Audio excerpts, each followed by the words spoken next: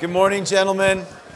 It's always encouraging to me to be here, and usually Wednesday night I'm thinking, why did I volunteer to do this? And then by the time I get to about 6 a.m., I'm like, man, I'm so excited that I'm doing this. I'm filling in for Barton. You might have seen Barton on your schedule. You know, you wonder, is Barton just on permanent vacation? Well, with the demise of Ole Miss football, Barton just doesn't want to show his face. So maybe if they, but you would have thought after this win last week that maybe he would show his face. Hopefully he'll be back with us soon. And I wanted to let you know, this is the first time that I've had the opportunity to speak to you after the announcements has been made public of our new senior pastor, George Robertson. And I am so excited about you getting to sit under George Robertson's preaching beginning in January. We're going to be, obviously continuing through Hebrews, and George is going to be beginning his ministry at Amen in the first part of January, and he's going to be the main teacher here starting then. George and I went to college together. I actually lived on the same hall in college together. We've never served in the same places, but we've always kind of known about each other. George has taken it upon himself in different contexts within our church to tell stories that maybe aren't very flattering about me when I was in college. I'm going to resist that temptation. I'm going to be a better man and not share any of those. I will say this, though. I mean, right from the get-go, George and I were both in theology classes together. We're both biblical studies majors. A lot of the biblical studies majors were wondering why I was there. I was a guy that played on the soccer team, and everybody at my school thought nobody on the soccer team is a Christian, so why in the world is Todd Erickson in the class? But I knew, not only did I know that George Robertson loved the Lord, but this guy from like day one was a preacher. I remember it was the only student I ever knew who ever was allowed to speak in chapel. None of the rest of us ever got asked to speak in chapel. George did.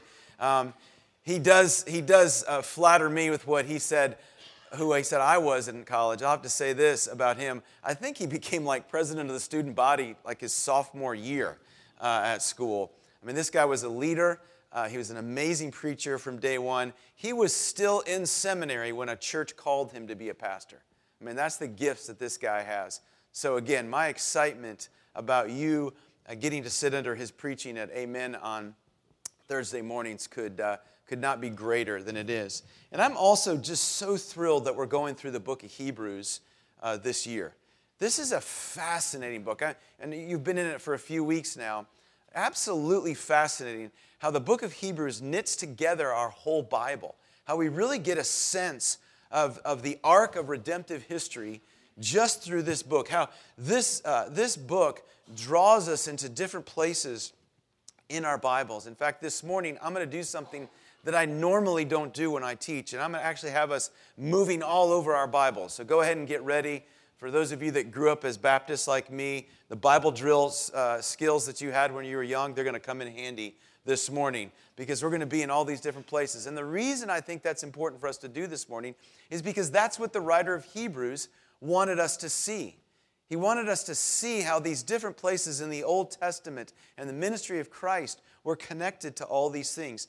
And as you've heard David and even Dick talk about last week, the reason the writer of Hebrews was doing this was because he was writing to a group of Hellenistic or Messianic Jews, Jewish people who were now scattered throughout the Roman Empire, and they were struggling under persecution. And they were wondering whether or not following Christ was really worth it, whether or not this is something that they were right in doing. Did they have the right message? Did they have the right Messiah?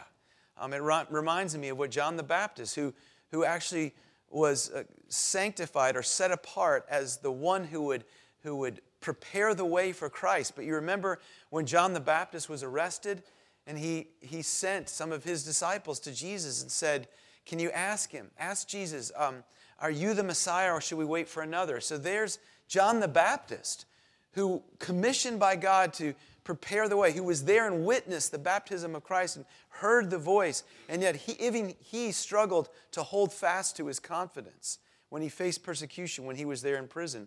And these Jewish believers under severe persecution, as Dick talked about last week, are wondering, can we hang in there?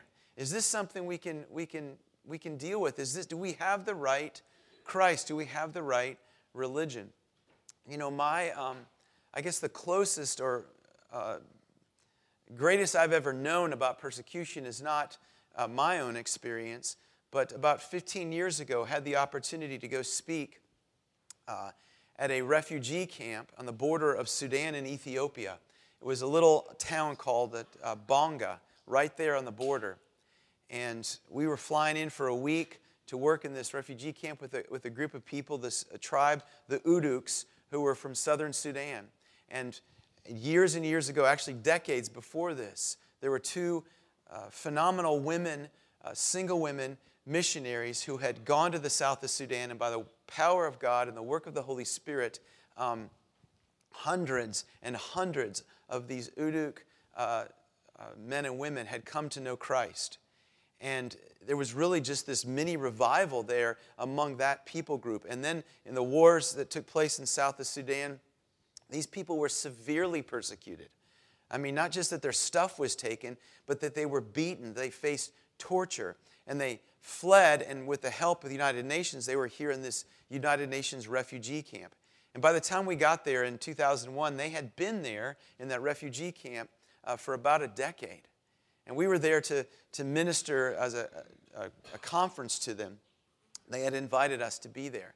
And I'll never forget the guide that, my interpreter, a young man there who was probably around 30 years old, so content in the Lord, so such a servant of all of us there, and so happy. I remember one time, about halfway through the week, we were working on something, and he got a little hot. He asked, is it okay if I take my shirt off? I said, fine. Yeah, that's fine. A little more discreet even in this refugee camp than maybe we were in the United States.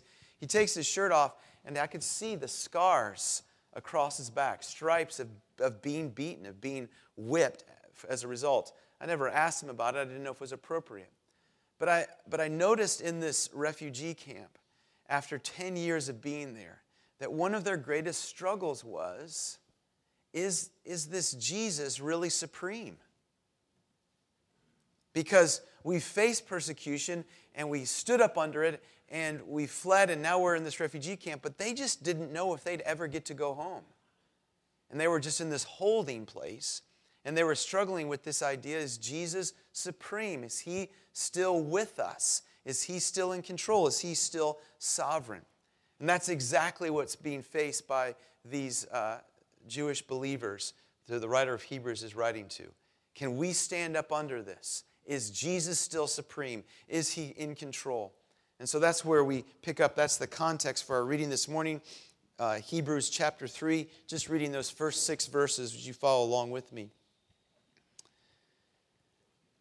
The writer of Hebrews says this, therefore, holy brothers, you who share in a heavenly calling, consider Jesus, the apostle and high priest of our confession, who is faithful to him who appointed him, just as Moses also was faithful in all of God's house. For Jesus has been counted worthy of more glory than Moses, as much more glory as the builder of a house has more honor than the house itself. For every house is built by someone, but the builder of all things is God. Now Moses was faithful in all God's house as a servant, to testify to the things that were to be spoken of later. But Christ is faithful over God's house as a son. And we are his house, if indeed we hold fast our confidence and our boasting in our hope. Brothers, this is the word of the Lord. Thanks be to God. Well, before we look, first of all, at point 1, I just want to point out right there in the opening section 3 phrases that are very important for us. First of all, holy brothers, heavenly calling. We can't just skip over that. We know this is being written to Jewish believers, but let's just think for a second about how amazing it is to be called holy brothers and to think about our heavenly calling. And if you have given your life to the Lord Jesus Christ, if your life is hidden in Christ, then you are a holy brother. What does that mean? Well, it's a powerful statement. First of all, holy doesn't mean that you're perfect. It doesn't mean that you have all your stuff together. It means this, that you've been set apart for God's purposes. God himself has set you apart for his purposes. He's taken what is common, you and me, and he has made it holy. He has made it special unto himself. And the writer wanted these Jewish believers to know, you are set apart as unto God, and you're a brother. You're a co-heir with the Lord Jesus Christ. He's going to talk about not that Moses was a servant, that Christ is a son, and we are brothers with Christ, as it was talked about last week, as Dick spoke about. And not only that, but there's a heavenly calling. The calling of your life is something that God has designed, no matter what your occupation is. So it's not just that I have a heavenly calling because I'm a pastor. Whatever you do for an occupation, you have a heavenly calling in that occupation, in this location, at this time. So as those Jewish believers needed to be encouraged that they are holy brothers, set apart for a special calling, you too and myself, we need to be reminded of that this morning. And then he says, I want you to consider Jesus. And if anything, that's the focus of Hebrews. Consider Jesus. Look at Jesus. You're facing persecution. Your confidence is wavering. Your hope seems unsettled. Consider Jesus, and that's what we're going to be doing here this morning. And so first of all, and by the way, I don't know if you noticed these cool red lights that all of a sudden flash behind me. Apparently, maybe Lon and others who are in charge are going to have lasers come across too at some point. No, we just can't turn off these red lights. So you're just going to have to enjoy the special show. Maybe there'll be some dry ice smoke that comes out later too. And at the climax, at a great moment, we'll do that. Point number one, the similarity of Jesus with Moses. The similarity of Jesus with Moses. In this section, chapter 3, verse 1 through chapter 4, verse 13, we're going to look at the comparison and the contrast of Jesus and Moses. And the writer of Hebrews is making a very important point. You say, well, why Moses? Why does he have to compare with Moses? Well, because in the Jewish faith, Moses and Elijah, they were the great prophets. They were the ones who had the voice of God. Moses is the one who's led the people out of Egypt. He was the one that took slaves and made them a nation. He's the one who wrote the first 5 books of the Old Testament, the Pentateuch. So he's the voice of God to Jewish people. And so they would say, yes, there's no one greater than Moses. The writer of Hebrews is like, no, let's be reminded that there is someone. But let's look at the similarities here. Let's look at how Moses and Jesus are similar. And that's why you see at the Mount of Transfiguration, remember that? When the disciples, or Peter, James, and John were taken with Jesus up to the mount, and there appeared before him Moses and Elijah. Why those two? Why are those two the ones that appeared?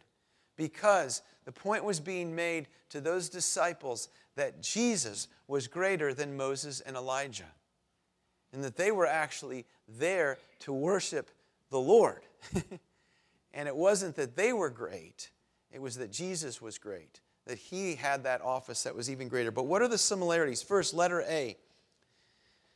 That they both were an apostle and a high priest. Apostle and high priest. Therefore, holy brothers, you who share in heavenly calling, consider Jesus, the apostle and the high priest of our confession.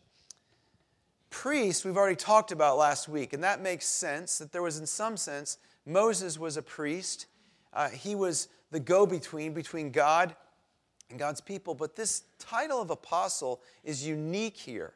Don't often think about Jesus being called an apostle. Apostle literally means the sent one who is sent. And that's the way in which the writer of Hebrews wants them to understand this. That Moses was an apostle of God. He was sent of God. He was an envoy, a messenger of God. And Christ himself was the first apostle, the ultimate apostle, the one sent by God to speak to us. And so there's a similarity there. I said I was going to go through a lot of different scripture. I want you to turn in your Bibles to John chapter 17. And let's look at the apostleship of Jesus. John chapter 17. Begin reading verse 15. Remember that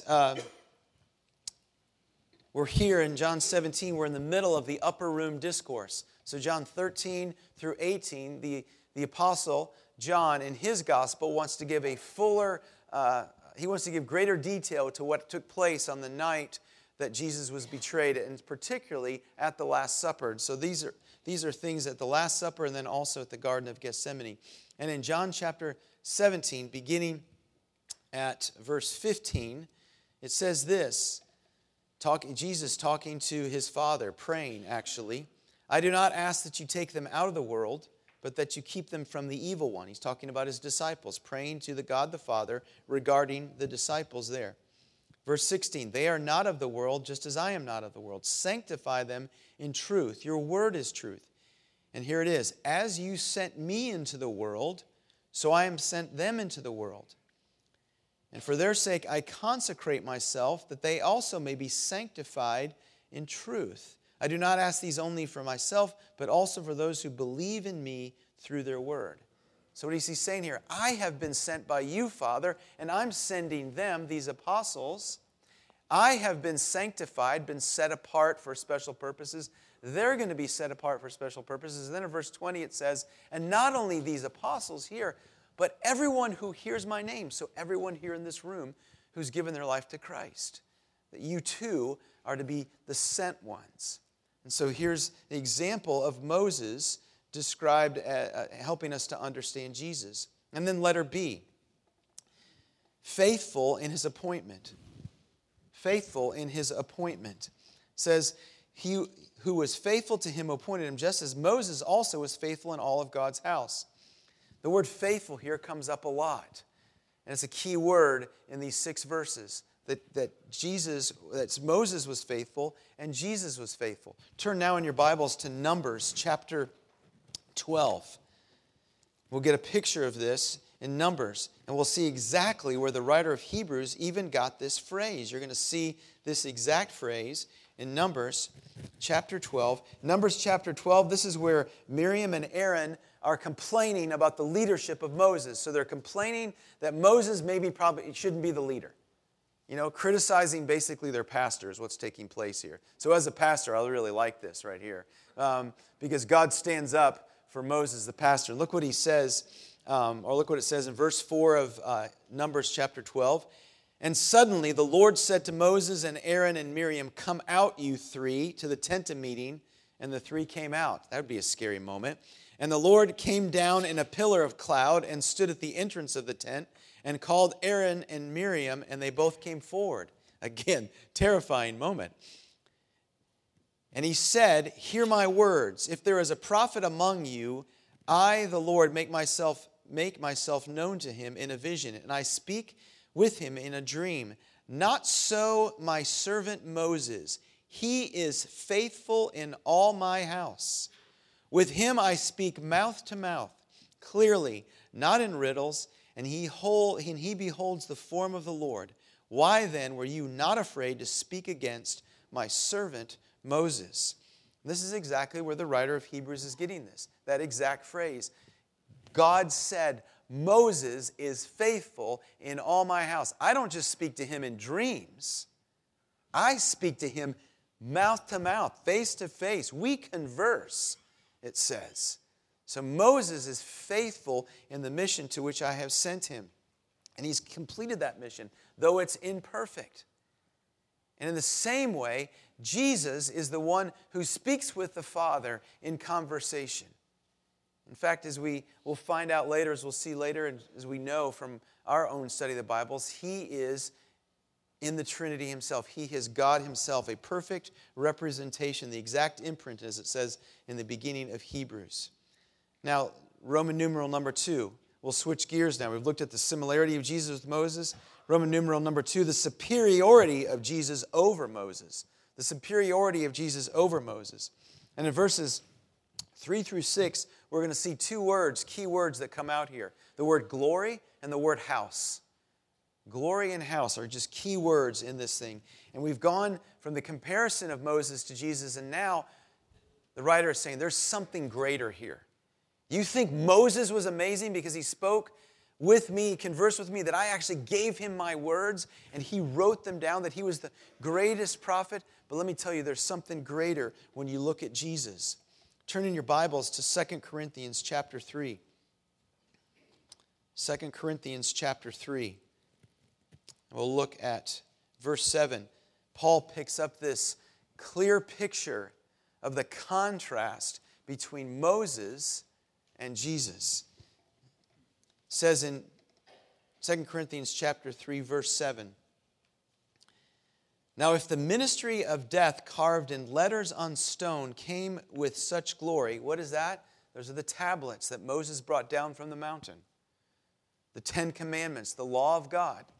He said, if those things came with such glory that the Israelites could not gaze at Moses' face because of its glory, which was being brought to an end, will not the ministry of the Spirit have even more glory? For if there was glory in the ministry of condemnation, the ministry of righteousness must far exceed it in glory. Indeed, in this case, what once had glory has come to have no glory at all, because of the glory that surpasses it. For what is being brought to an end came with glory, much more will what is permanent have glory. Since we have such a hope, we are very bold. Not like Moses, who would put a veil over his face so that the Israelites could not gaze at the outcome of what was being brought to an end. But their minds were hardened, for to this day, when they read the old covenant, that same veil remains unlifted, because only through Christ is it taken away. Yes, to this day, whenever Moses is read, a veil is over their hearts. But when one turns to the Lord, the veil is removed. Beautiful contrast of, hey, listen, you remember in the Old Testament, when Moses came down from meeting with God, they told the people, said, Moses, cover your face. We can't even stand to see the reflection of God from you. The glory coming off you is so great. Please shield your face. It's overwhelming to us. And what Paul is saying here is, that was the ministry that reminded us that we were sinners. Can you imagine about the ministry of Christ that has made us righteous even though we were sinners? How much greater glory is that? And the writer of Hebrews picks that up here as he speaks of the glory of Christ himself. And he says 3 things about this. Letter A. First of all, he says it's a matter of in versus over. In versus over is what Don Riley prayed in his prayer. Moses was a servant in God's house. Jesus Christ was a son over God's house, over the house of God. And as there was an earthly temple, and boy, I tell you, you think Deuteronomy and all that can be really boring until you realize that what you're seeing in Deuteronomy, the description of the temple and all that, is really this foreshadowing of what's to come. And so Moses was a faithful servant in the house of God. He worked in as a great prophet, as a great leader. And the temple was being built. And when the Old Testament temple was built, you remember what happened. We just read it in Numbers. The cloud, the presence of God came to rest in the temple. But the writers of the New Testament said that was just a foreshadowing of what was to come. Because now you have the house of God not being a temple made with hands, but instead you have something that is more significant. Turn in your Bibles to 1 Peter chapter 2. 1 Peter chapter 2. Listen to these words. Peter, writing about this building, this temple, says this in verse 4. 1 Peter chapter 2. As you come to him, a living stone rejected by men in the sight of God, but in the sight of God chosen and precious, you yourselves are living stones being built up as a spiritual house to be a holy priesthood, to offer spiritual sacrifices acceptable to God through Jesus Christ. And then he goes on and he talks about this spiritual house. And then look what he says in verse 9.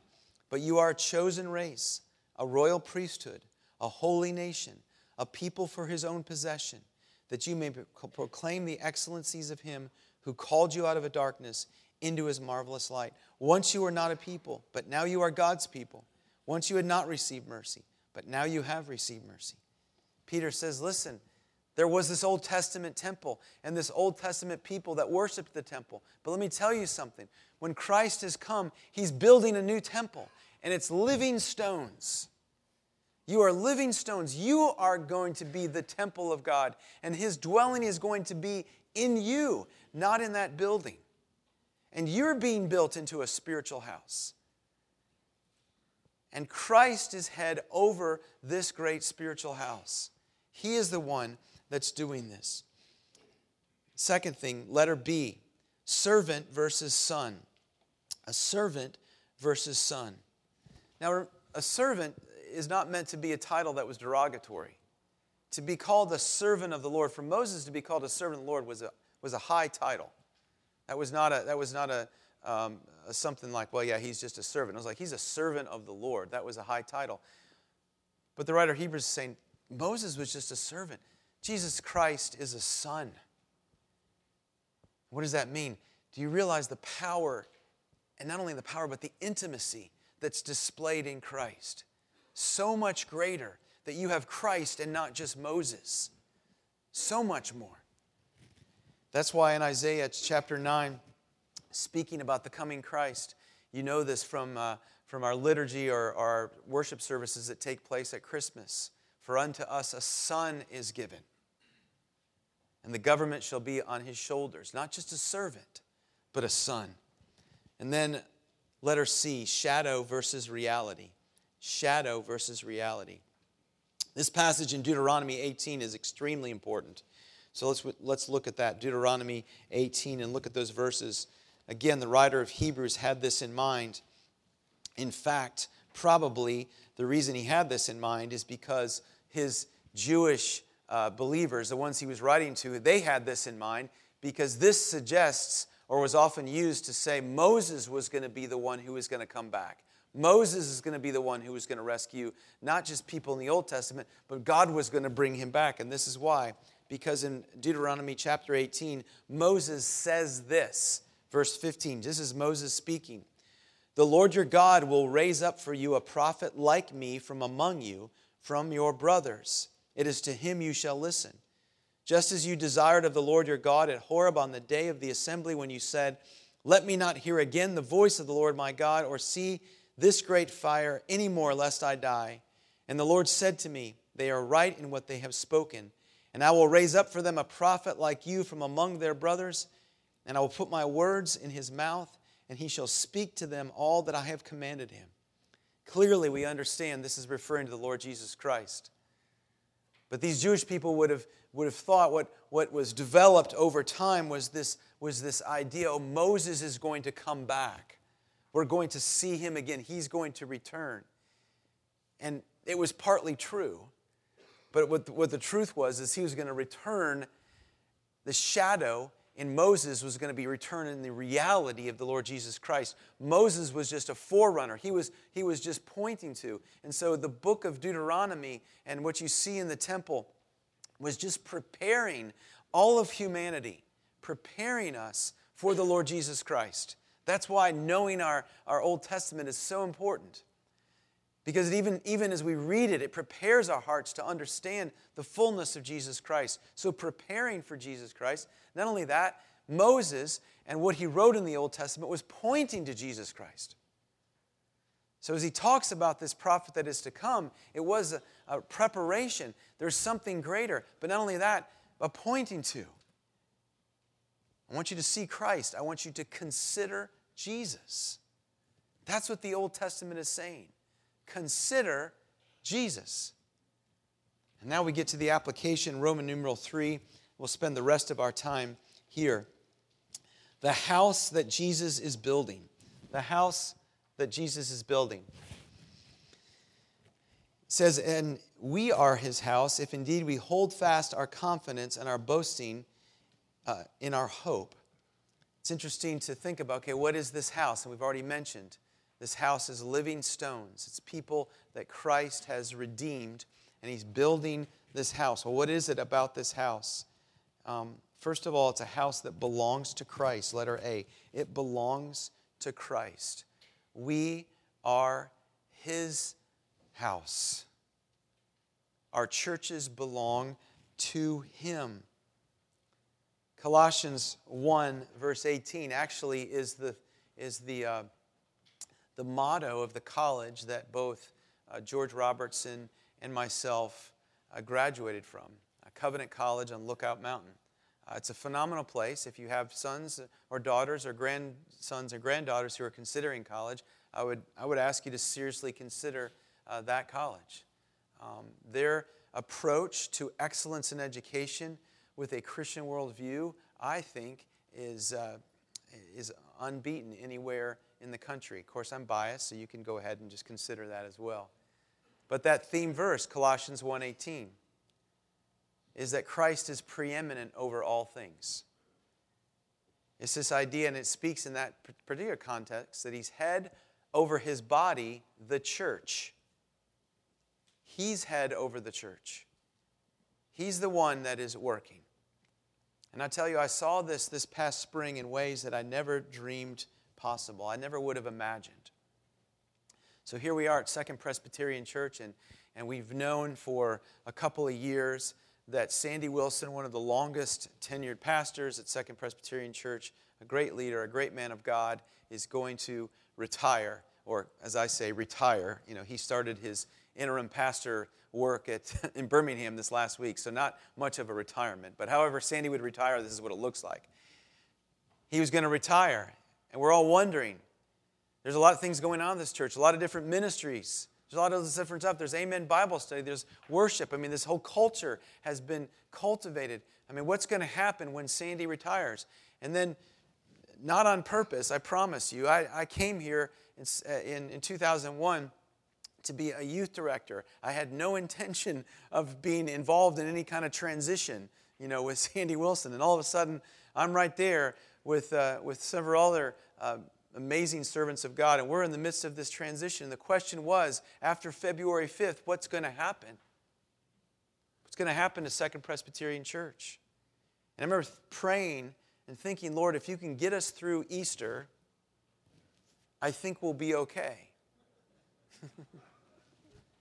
It really was my prayer. I told some of you that. Hey, if we can just get through Easter, I think we'll be okay. I had no idea what that would look like. I told somebody I didn't want, when they wrote the history of Second Presbyterian Church or the revised or the new version of whatever, history 50 years from now, I said, I really don't want my name in the book. And they're like, I know, Todd, you're humble. I'm like, no, you don't understand. The only reason my name would be in the book is because I messed something up. So when I say I don't want my name in the book, it means if I'm just a good steward, they'll forget. If I mess something up, my name will be in the book. I don't want my name in that book. What's going to happen? I remember walking out of here to get in my car after 3 worship services on Easter Sunday. And I was overwhelmed with tears. And I had this one thought over and over and over again as I drove home. This church belongs to Christ. I saw firsthand in this transition, this church did not belong to Sandy Wilson. This church did not belong to the legacy of some amazing pastors and amazing men and women for 175 years who have sought to live out the gospel in this city. It doesn't belong to them. It doesn't belong to that legacy. It doesn't belong to the Evangelical Presbyterian Church and denomination. This church belongs to Christ. Every church, your church, belongs to the Lord Jesus Christ. And Christ demonstrated His power. The power of what we saw take place in the last 9 months here was not a really good plan. Because I'll tell you, that whole thing could have just blown up in a second. and the evil one tried to make it blow up. And it wasn't because we had really smart men and women on the transition team, and we did. It was because of the power of Christ. It's His church. We need to remember that. Whatever church we belong to, whatever place we're in, let's never forget that the house of God that's being built in the community that you experience, whether you're a member of this church or you're a member of another church, that church belongs to Christ. We are His church. He's the one that's in control of these things. And then letter B, about this building. This building, this house that Jesus is building is faithful to Christ. It is faithful to Christ. Last place I want us to turn this morning is 2 Corinthians 13. This is really a sobering, but I think important verse for us to consider this morning. 2 Corinthians 13, there at the end of his letter, Paul writes this in verse 5. 2 Corinthians 13, verse 5. Such an important verse. He says this, "Examine yourselves to see whether you are in the faith. Test yourselves. Or do you not realize this about yourselves, that Jesus Christ is in you, unless indeed you fail to meet the test?" Bible commands us, Paul says, examine yourselves to make sure you are in the faith. Test yourselves. Make sure you really know Christ. Make sure you're not just assenting with your brain, but that you're resting your life. You know, there's a level of belief that doesn't save you. You can believe in the facts of the cross, and it will not save you. You can even believe that the facts of the cross and what Christ did on the cross can save people. You can believe that, and it will not save you. Because you know what? Satan believes that. Satan knows the facts of the cross. He actually knows that Christ's work on the cross is a saving work. He knows that. Knowing that doesn't save you. You're saved when you put your life, when you rest your life on Christ. When you throw yourself and say, my salvation completely rests on Him. I give myself to you. Jesus, enter my life. I want Jesus in me. And so that's why there at the end of this passage we're reading this morning, it says, if indeed we hold fast. We're His house, if what? If we hold fast to our confidence and our hope. And I want to talk about this for a second because I think this is important here in the last 10 minutes that we have. Holding fast is a big deal. And this isn't legalistic. I'm not talking about legalism here. I'm talking about us fixing our eyes on Christ amidst our circumstances. You know, if you're here this morning and you're in your 20s, maybe early 30s, I think the challenge to you holding fast is that the world is telling you that you need to form an identity around what you do. You need to form an identity. You've got to somehow find your calling. You've got to somehow, and your calling, when it's formed, it's got to be formed around what you do. You've got to show yourself to be valuable, and it goes beyond just being a good steward of what God has given you. And unfortunately, it's saying, hey, Christ isn't really supreme. What supreme is if you can create for yourself an identity in what you do. And that is the challenge and push on your life at this time of your life. And God's call to you is hold fast to your confidence and your hope in Him. Your identity cannot be in what you do. You will find it very disappointing. Or another thing I'm seeing all the time, and this is why I think so many marriages are failing. Because I'm looking at men in their 20s and 30s, early 30s, who are looking for this woman, and even as they find this woman and they're sitting in my office, I can tell they're thinking, I've found her, this woman will fulfill me. And I'm like, no, there's no woman that can do that for you. And as you lean on her for fulfillment, for identity, she will collapse under the weight of what she cannot fulfill. And that's the temptation. That's the competing voices call us away when we're young. When you're my age, when you're kind of in your middle years, 35 to 55, maybe 60. In those years, I think that the thing that calls us away, that shakes our confidence, that diminishes our hope, is just the cares of the day, the cares of life. We got so much stuff we got to take care of. We're so many people we're taking care of. We're just so busy because we got to take care of this and this person. We got to do this and we got to provide for this. And what happens we're just distracted. We're just drawn away. What a blessing it is that you men have chosen to be here this morning. The discipline, the practice, the liturgy of saying, I'm going to cultivate a love for God's Word. I'm going to cultivate a love for His people. I'm going to cultivate a love for the voice of Jesus by showing up here every morning, every Thursday morning at 6:30. Because the temptation in our middle years, what shakes our confidence, what pulls us away, is the everyday cares that distract us. And we can't lose our confidence. We must hold fast to our confidence. We must hold fast to our hope, the real hope. Not the hope that we can get everything done. The hope of Christ. What is it when we're old? Well, this is starting to affect me personally, not just because I'm old. I'm not quite that old. But my father, looking at my father and my father-in-law, who have been my heroes for decades. And I remember this took place. It was actually at a dinner, a meeting that Don Jordan put together. And Chuck Jacob, who many of you know has spoken here before, he spoke to a group of men. Most of those men were in their later years. And he was challenging those men to be mentors. And then Chuck said this, and I may have said this before. I think I talk about this almost all the time because it was so profound and so important. He said to these men, as he talked to these older men about their mentoring younger men, about discipling younger men, he said, "You've taught us how to live. Please teach us how to die." And I'll tell you, I'm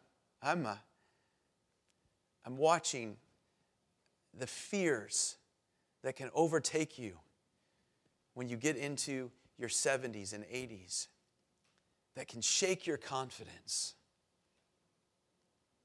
The fears because your body doesn't work the way it used to and your strength seems not to avail you when you need it. And sometimes your mind doesn't provide you the opportunities to navigate things like they used to. And now the reality that, hey, this thing that I've rested my entire life on, the gospel of Christ, I'm about to find out. And I watch it shake the confidence of older men. And I would plead with you like Chuck Jacob did. Please teach us how to finish. Because those of us who are behind you are looking at you and saying, oh goodness, if they can't do it, I don't know if I can do it.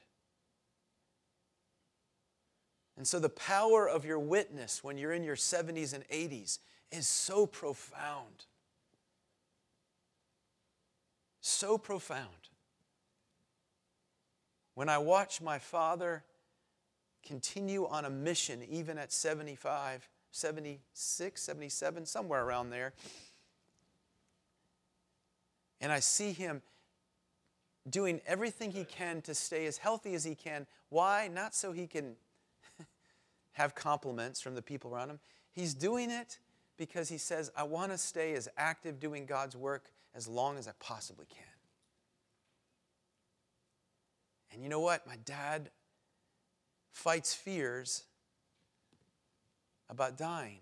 But he says, Todd, I don't want to lose my confidence in the gospel, my confidence in the hope. How is he not going to do that? How are you not going to do that? Whether you're 75 or 50 or 30. For the competing voices that want you